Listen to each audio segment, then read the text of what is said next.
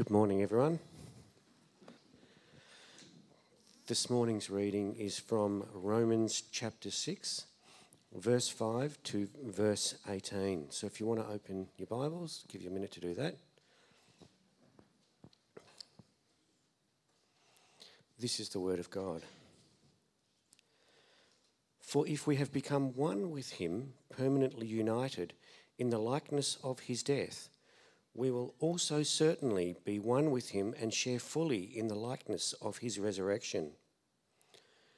We know that our old self, our human nature without the Holy Spirit, was nailed to the cross with him, in order that our body of sin might be done away with, so that we would no longer be slaves to sin. For the person who has died with Christ has been freed from the power of sin. Now, if we have died with Christ, we believe that we will also live together with him, because we know the self-evident truth that Christ, having been raised from the dead, will never die again. Death no longer has power over him. For the death that he died to sin, ending its power and paying the sinner's debt once and for all. And the life that he lives to glorify God in an unbroken fellowship with him. Even so, consider yourselves to be dead to sin and your relationship to it broken, but alive to God in unbroken fellowship with him in Christ Jesus. Therefore, do not let sin reign in your mortal body so that you obey its lusts and passions. Do not go on offering members of your body to sin as instruments of wickedness, but offer yourselves to God in a decisive act as those alive raised from the dead to a new life, and your members, all of your abilities sanctified, set apart as instruments of righteousness, yielded to God. For sin will no longer be a master over you, since you are not under the law as slaves, but under unmerited grace as recipients of God's favour and mercy. What then are we to conclude? Shall we sin because we are not under the law, but under God's grace? Certainly not. Do you not know that when you continually offer yourselves to someone to do his will, you are the slaves of the one whom you obey, either slaves of sin, which leads to death, or of obedience, which leads to righteousness, right standing with God. But thank God that though you were slaves of sin, you became obedient with all your heart to the standard of teaching in which you were instructed and to which you were committed. And having been set free from sin, you have become the slaves of righteousness, of conformity to God's will and purpose.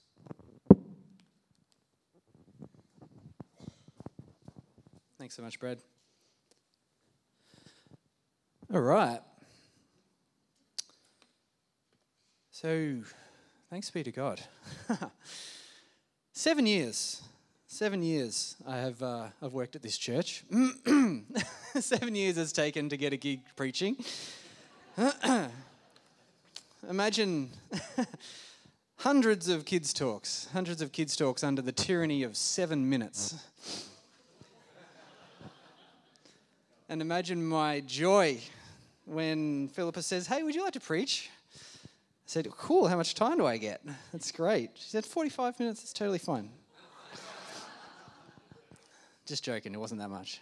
But I'll try and not freedom today to explore a topic in a much greater depth than I usually get to. All right, and that topic is freedom. It's Freedom Sunday today. So yes, as you've seen before, we're partnering with IJM.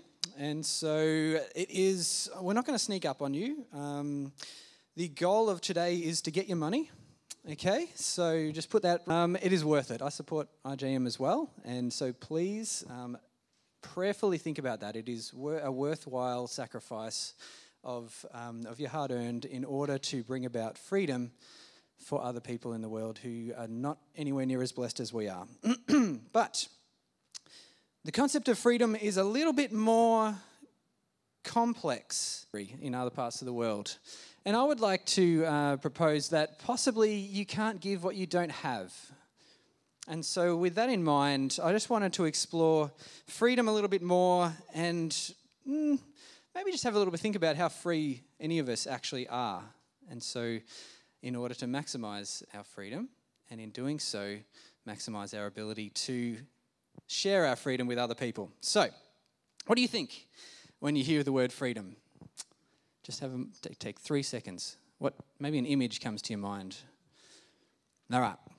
Did you think maybe freedom is, being able to go where you want to go, or be who you want to be with, or buy what you want to buy, or maybe live where you want to, do what you want to do, be what you want to be? Yeah. Maybe that's what you think freedom is,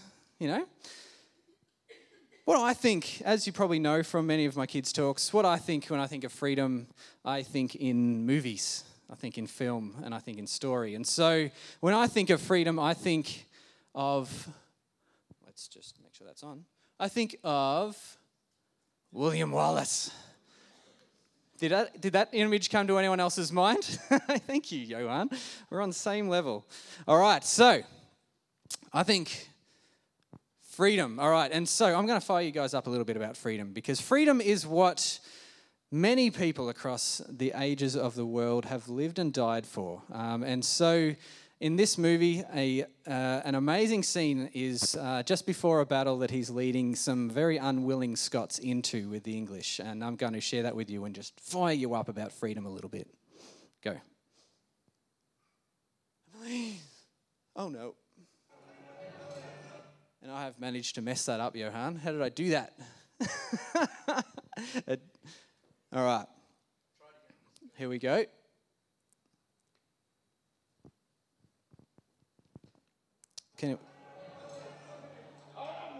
We've lost the video. Can you do that trick that you did before, Johan?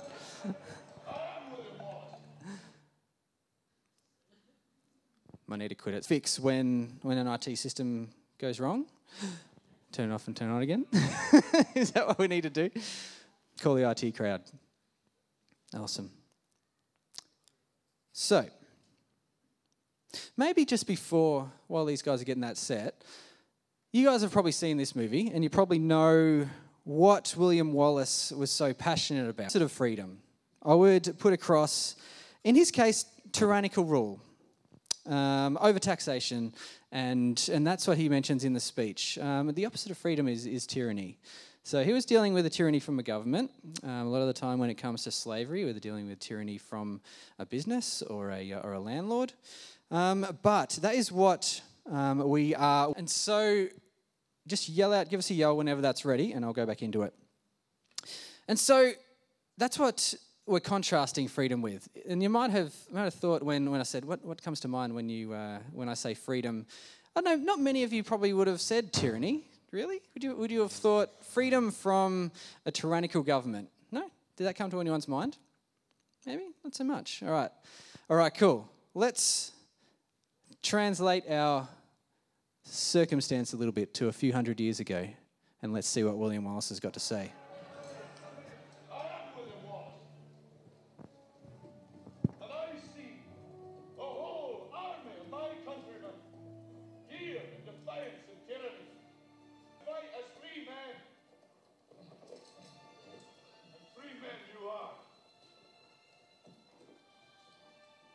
What will you do without freedom? Will you fight? Against that? No! We will run! And we will live. Fight and you may die. Run and you'll live. At least a while. And dying in your beds many years from now, would you be willing to trade all the days from this day to that for one chance, just one chance, to come back here and tell our enemies that they may take our lives, but they'll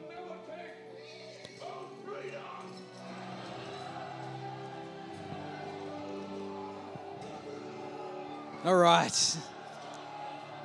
Has anyone else got goosebumps? Yeah, that's good. That's good.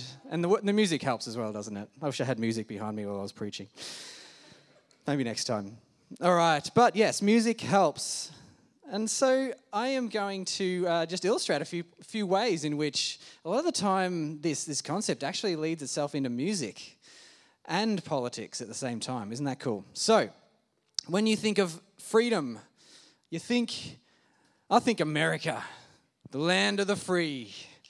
They love their freedom, don't they? It's the highest value that they've had ever since the 1700s. They declared their independence from the overtaxing tyranny of Great Britain, and their national anthem has an interesting story. The song that they love to sing about freedom. It's a story of a battle between England and America, and it was around a fort in Maryland that the British were bombarding from ships, and the flag was up. And the man who wrote this poem, he was on one of the British ships. He was a prisoner, and he wrote the poem because throughout the night, the ships were bombarding this fort, and he wanted to know, were they still holding out by the morning? And so, by the dawn's early light, the star-spangled banner yet waved.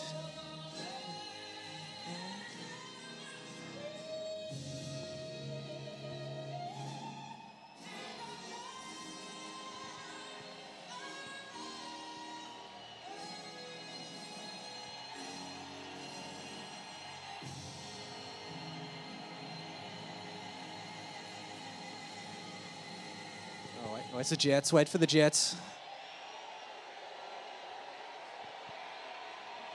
There they are, yes. Awesome. Oh, feeling the freedom. All right. Now, I think when I was a kid, I was having a chat with my grandpa, who was English, and he was introducing me to a thing called the Proms, which is a very patriotic event. And he was telling me how patriotic the English were. And I said, I thought the Americans were patriotic. And he said, well, they learn it from the English. Because if you saw the patriotism and the celebration of freedom in that clip just then, let me just share another display of flagrant patriotism celebrating freedom, and you might know the song. How about this one?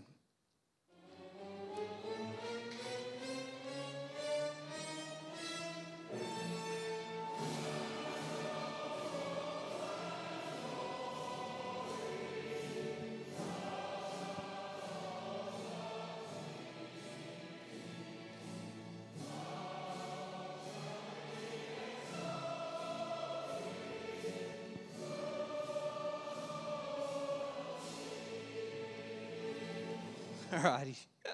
You thought the Americans were patriotic? Whew. So, tune. Does anyone know the lyrics? Land of hope and glory, mother of the free. Yes, that's why the Americans learn it from the English. The English are the mother of the free. They actually, they would like to claim that they actually created the freedom. So, well, look, and it's quite possibly because you're an Australian. All right, and you are the daughters of the mother of the free. When you think about it, how does our national anthem go? Australians, all let us rejoice, for we are... No, we're one and free. It's changed now, get it right. But we are free nonetheless. And so, freedom is incredibly important to us as humans. Okay, we find it extremely unacceptable when our freedoms are imposed upon. We haven't really had any tyrannical rule imposed upon us since the risk of the Japanese invasion in World War II. But you might have like an emotional response when I put up this slide.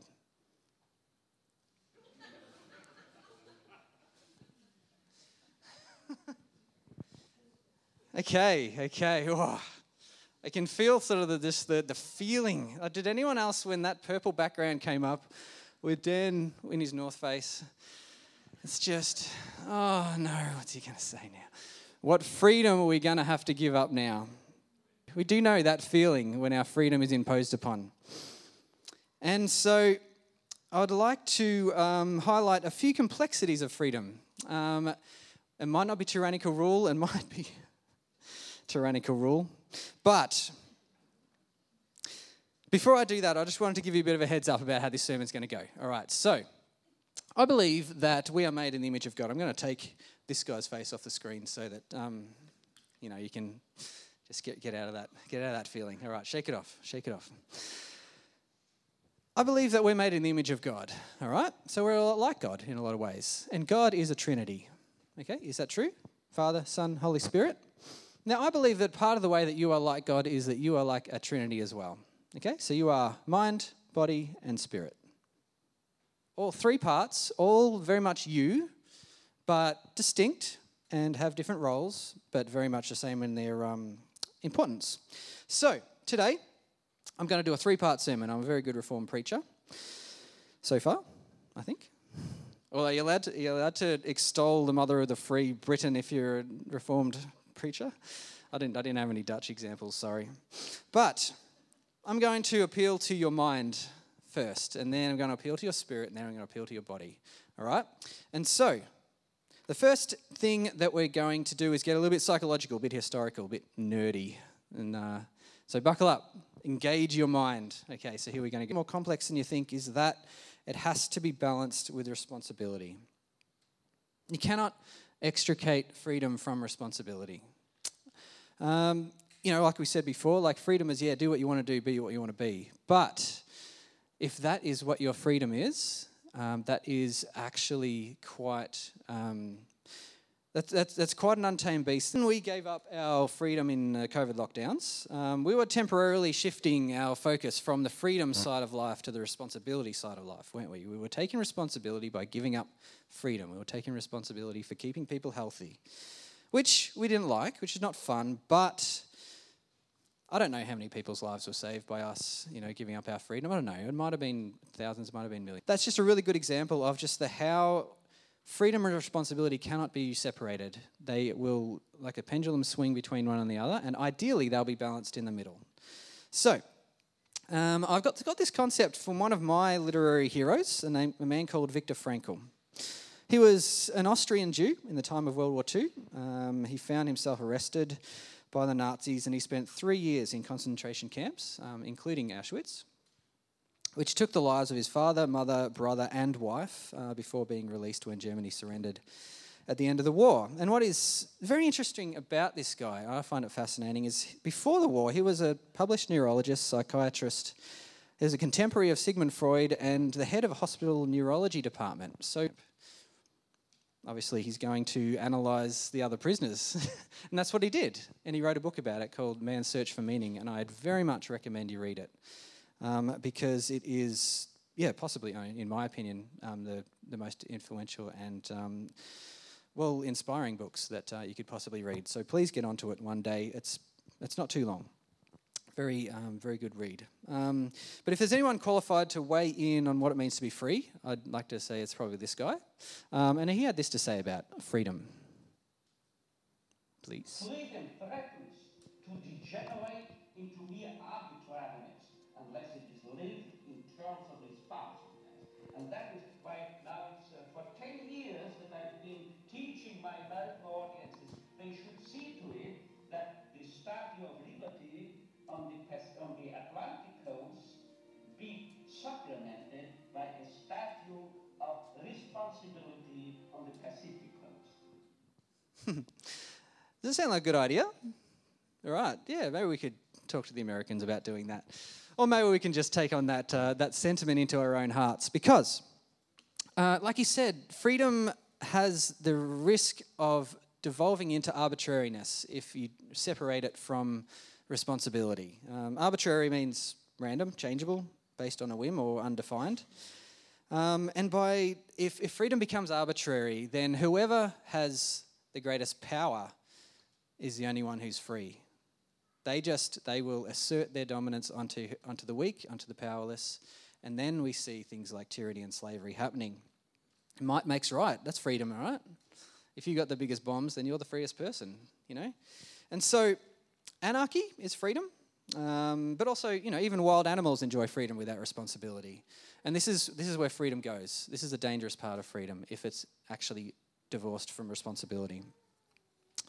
And then, in that case, freedom becomes indistinguishable from power, which another great man once said, and Spider-Man well knows. Please? Oh no, okay. She told me that with great power comes great responsibility.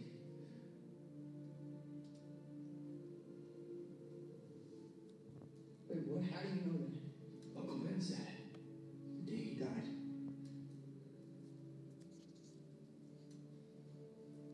Maybe she didn't die for nothing, Peter. All right. If anyone's seen any Spider-Man movies, that's the motif running through all of them. With great power comes great responsibility. And so, woe to those who throw responsibility out the window in the name of freedom. We can see that happening throughout history. You can even see that happening now to a big degree. And that also happens in our own lives as well. We're going to get to that in just a moment.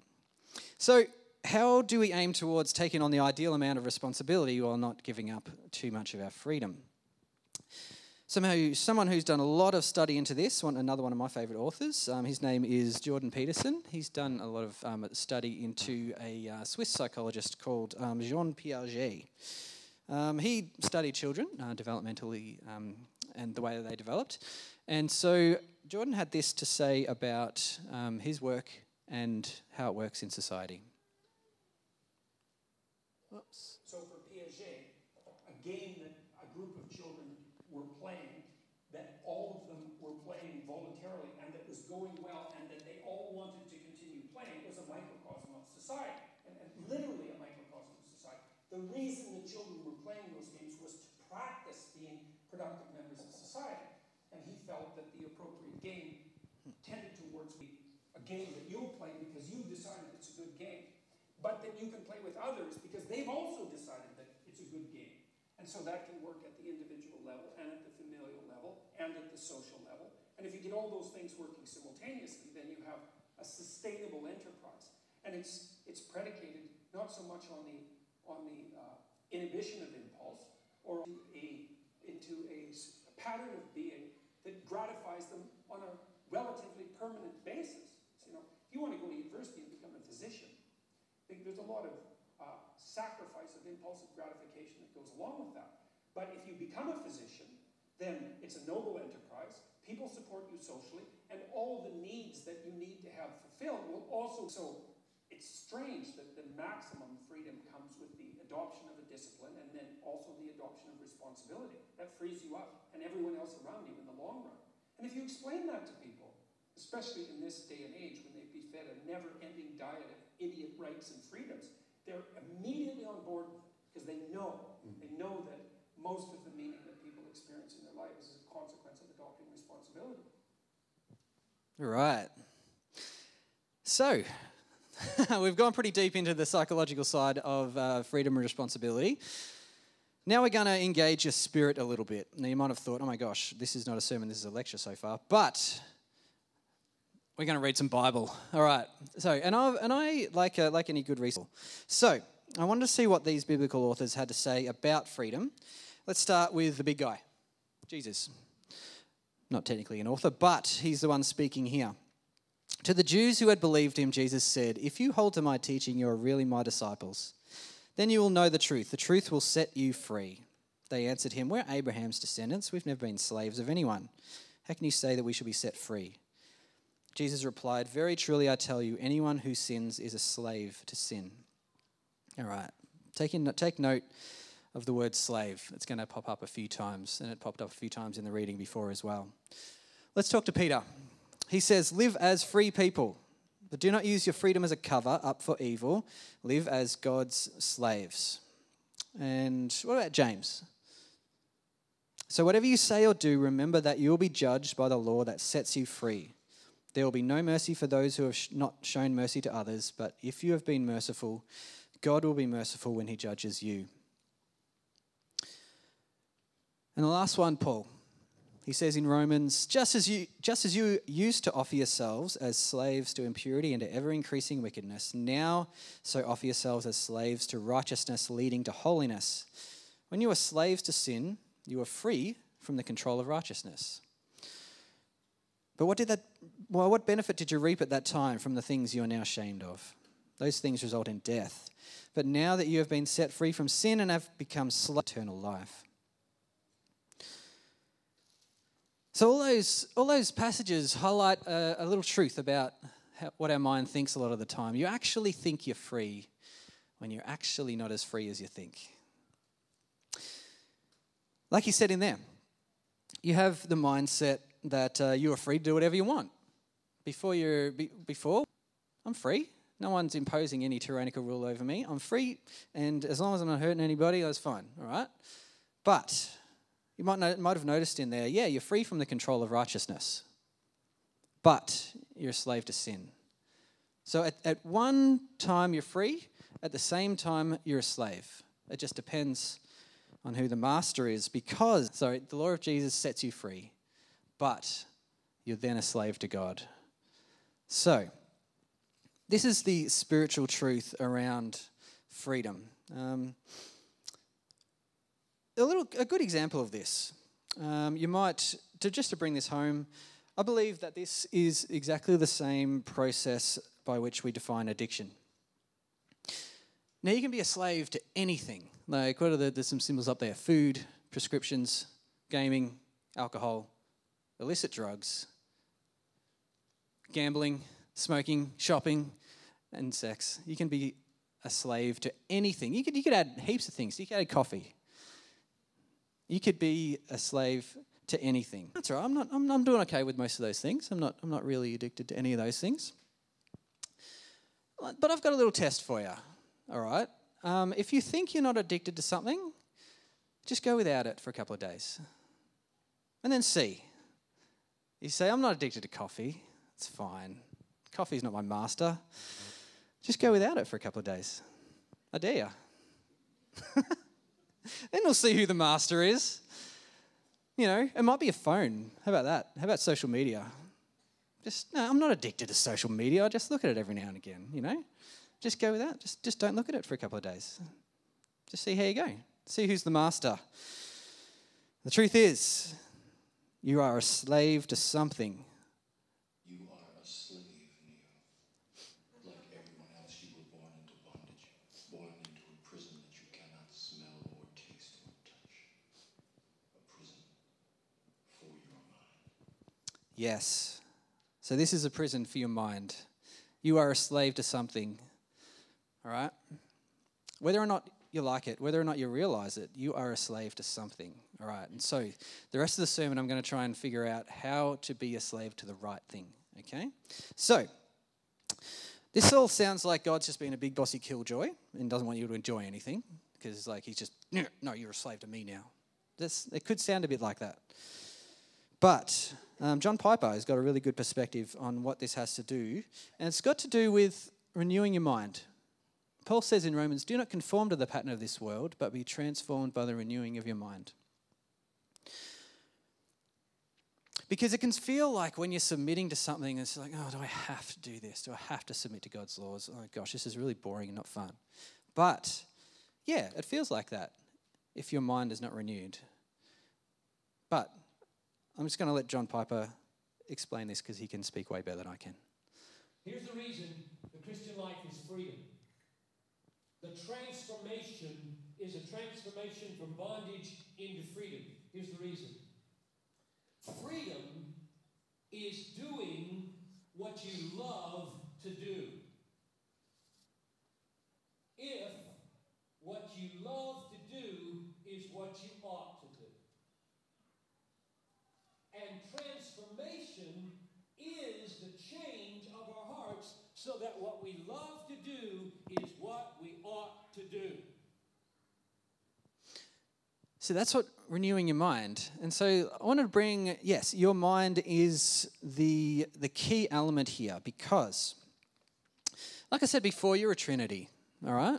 So you are your mind, you are your body, and you are your spirit. Right? They're all part of you. You cannot extricate yourself from any of them, and that kind of is what death is when you actually separate those three things, and that's actually not a good thing.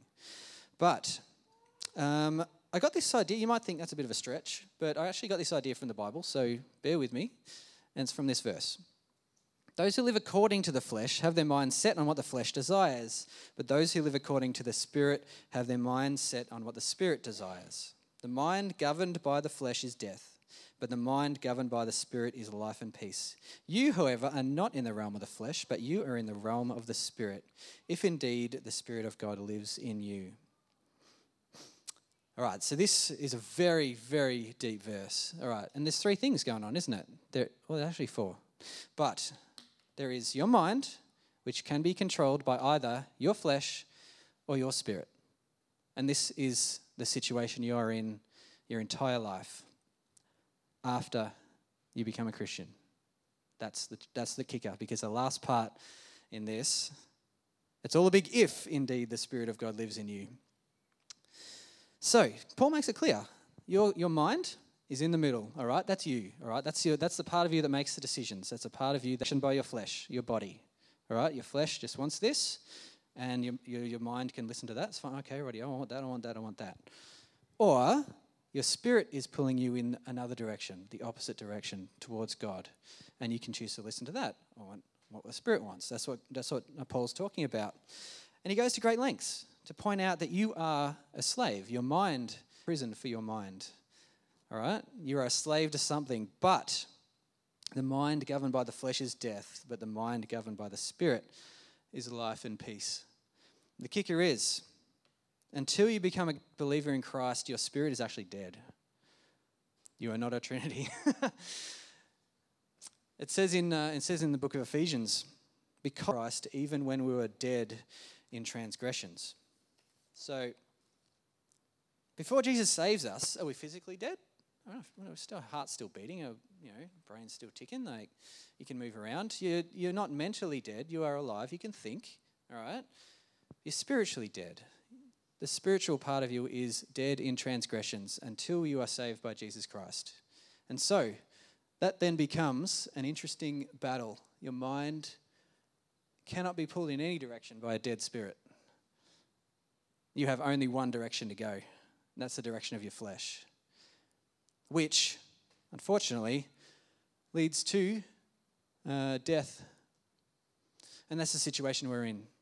The thing is that when you actually become a believer in Jesus, when you submit to him as your Lord and Savior, he reinvigorates your spirit. He connects you, he gives you his spirit, he reinvigorates yours, and you are connected to God, and that is the only way that you can figure out what God wants. And it's the only way that you can choose to follow it. And the good thing is, you get to choose if, indeed, God's Spirit lives in you. All right. This is my gospel message, by the way. It was a little bit masked. You need Jesus. I'm so sorry. That is the only way you can actually do anything but listen to your spirit, listen to your flesh. So when it comes down to it, you're not truly free. You're a slave either way. But at least when you have Jesus, you get to choose which direction your mind follows. So, and I've heard it said, a really good little example of that. It's a little proverb. I don't know where it came from. It might be American Indian. I don't know. But there's a struggle going on inside you, and that can be an allegory of that could be like two dogs. There's a black dog and a white dog. You've probably heard this one before. Which dog wins? The dog you feed. Yes. All right. So, you want to listen to your spirit? Feed your spirit. Stop feeding your flesh too much. All right? Not everything your flesh says is right. Not everything your flesh says is what you should do. It's not always true. But if you never feed your spirit, your flesh is still, even if it's alive, it's still going to be weaker than your flesh. So, now, possibly the coolest guy who's ever lived, in 1979, wrote a song called Serve Somebody. He figured it out before I did. Does anyone know this song? It is Bob Dylan. And I'm going to play a couple of verses for you now.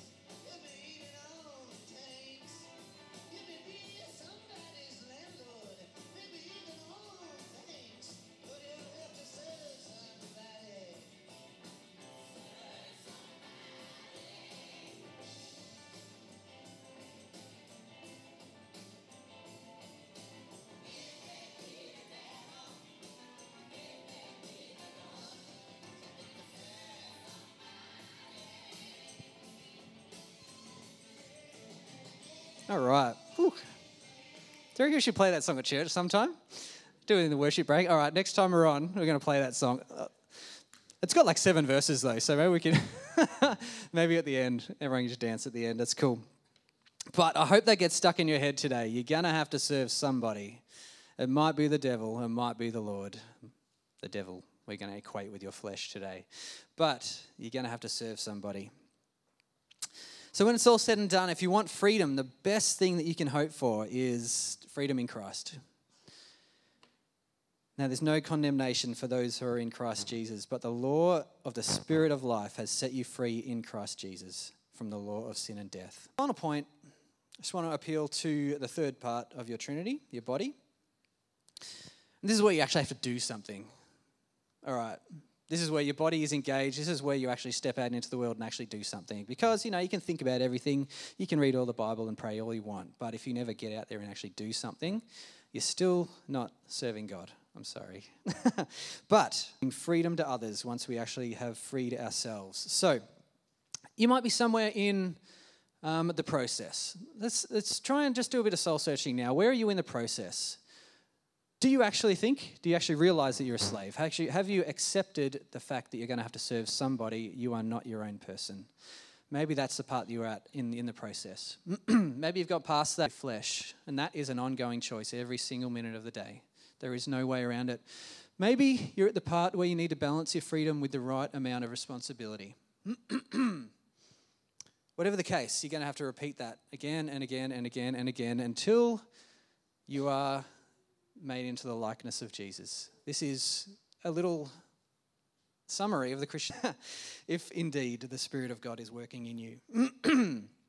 So, the reason we need to be like Jesus is in this wonderful verse in Philippians. It says, do not be like Jesus, who, being in very nature God, did not consider equality with God something to be used to his own advantage. Rather, he made himself nothing by taking on the very nature of a servant,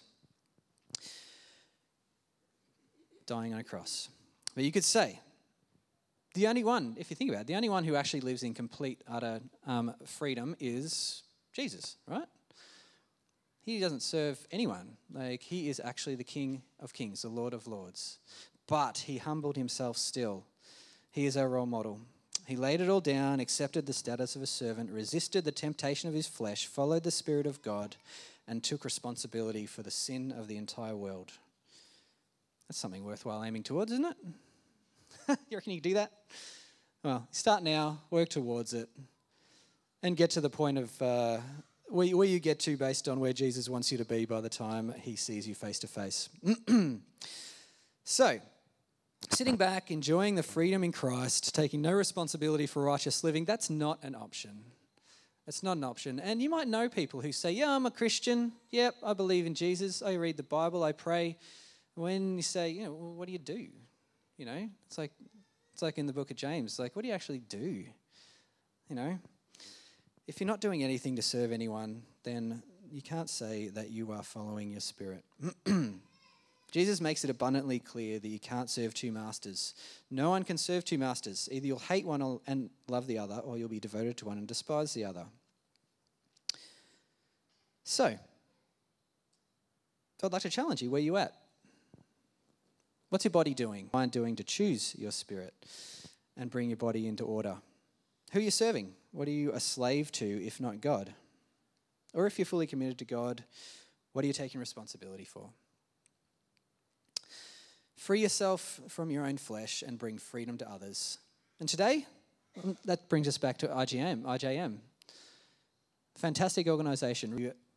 Yourself, sacrifice for the mission of actually bringing freedom to others. Sign up for a monthly giving partnership. It's a fantastic way to take responsibility for a very real area of need. Another good way to follow your spirit is actually just notice what upsets you, what grieves you. What do you see happening in the world to you? Feed that. Take it on board. And when your flesh arcs up, say, don't worry about it. Just get back to your phone. Just put your flesh away and listen to your spirit in that moment. That, again and again and again, is going to indicate to you which way your mind should go. So if I can get the band up, that'll be amazing, ready to go, because the prayer that I'm going to offer at the end is not a very long one, but it's a powerful one, because it's a psalm. But before I did that, I wanted to share with you... oh my gosh, back please, back. Can we just go to the last slide, thanks man, the black and white one. A little while ago, I had to sift back through my my Instagram feed that I haven't used for years to find this. I'll take it from here. Oh my gosh, back one. There it is. Thank you so much. Good work, dude. There it is. Stop. Pause. All right, cool. Oh my gosh. There it is. Okay, anyway, the last few lines of this is all I really wanted to share with you. You're not obligated to complete the work, all right? Sometimes it can feel overwhelming. My goodness, what do you do? But neither are you free to abandon it. So it might feel like what you're facing, what you need to take responsibility for is completely overwhelming. And that's okay, because believe it or not, there's more people in the world that are following Jesus than just you, all right? You can get together with other people or just take responsibility for your part, but you're not free to abandon it, okay? Now, let's pray, and then I'm going to pass back to the band. This is from Psalm 139. Search me, O God, and know my heart. Test me and know my anxious thoughts. Point out anything in me that offends you, and lead me along the path of everlasting life. Amen. Thanks very much, guys.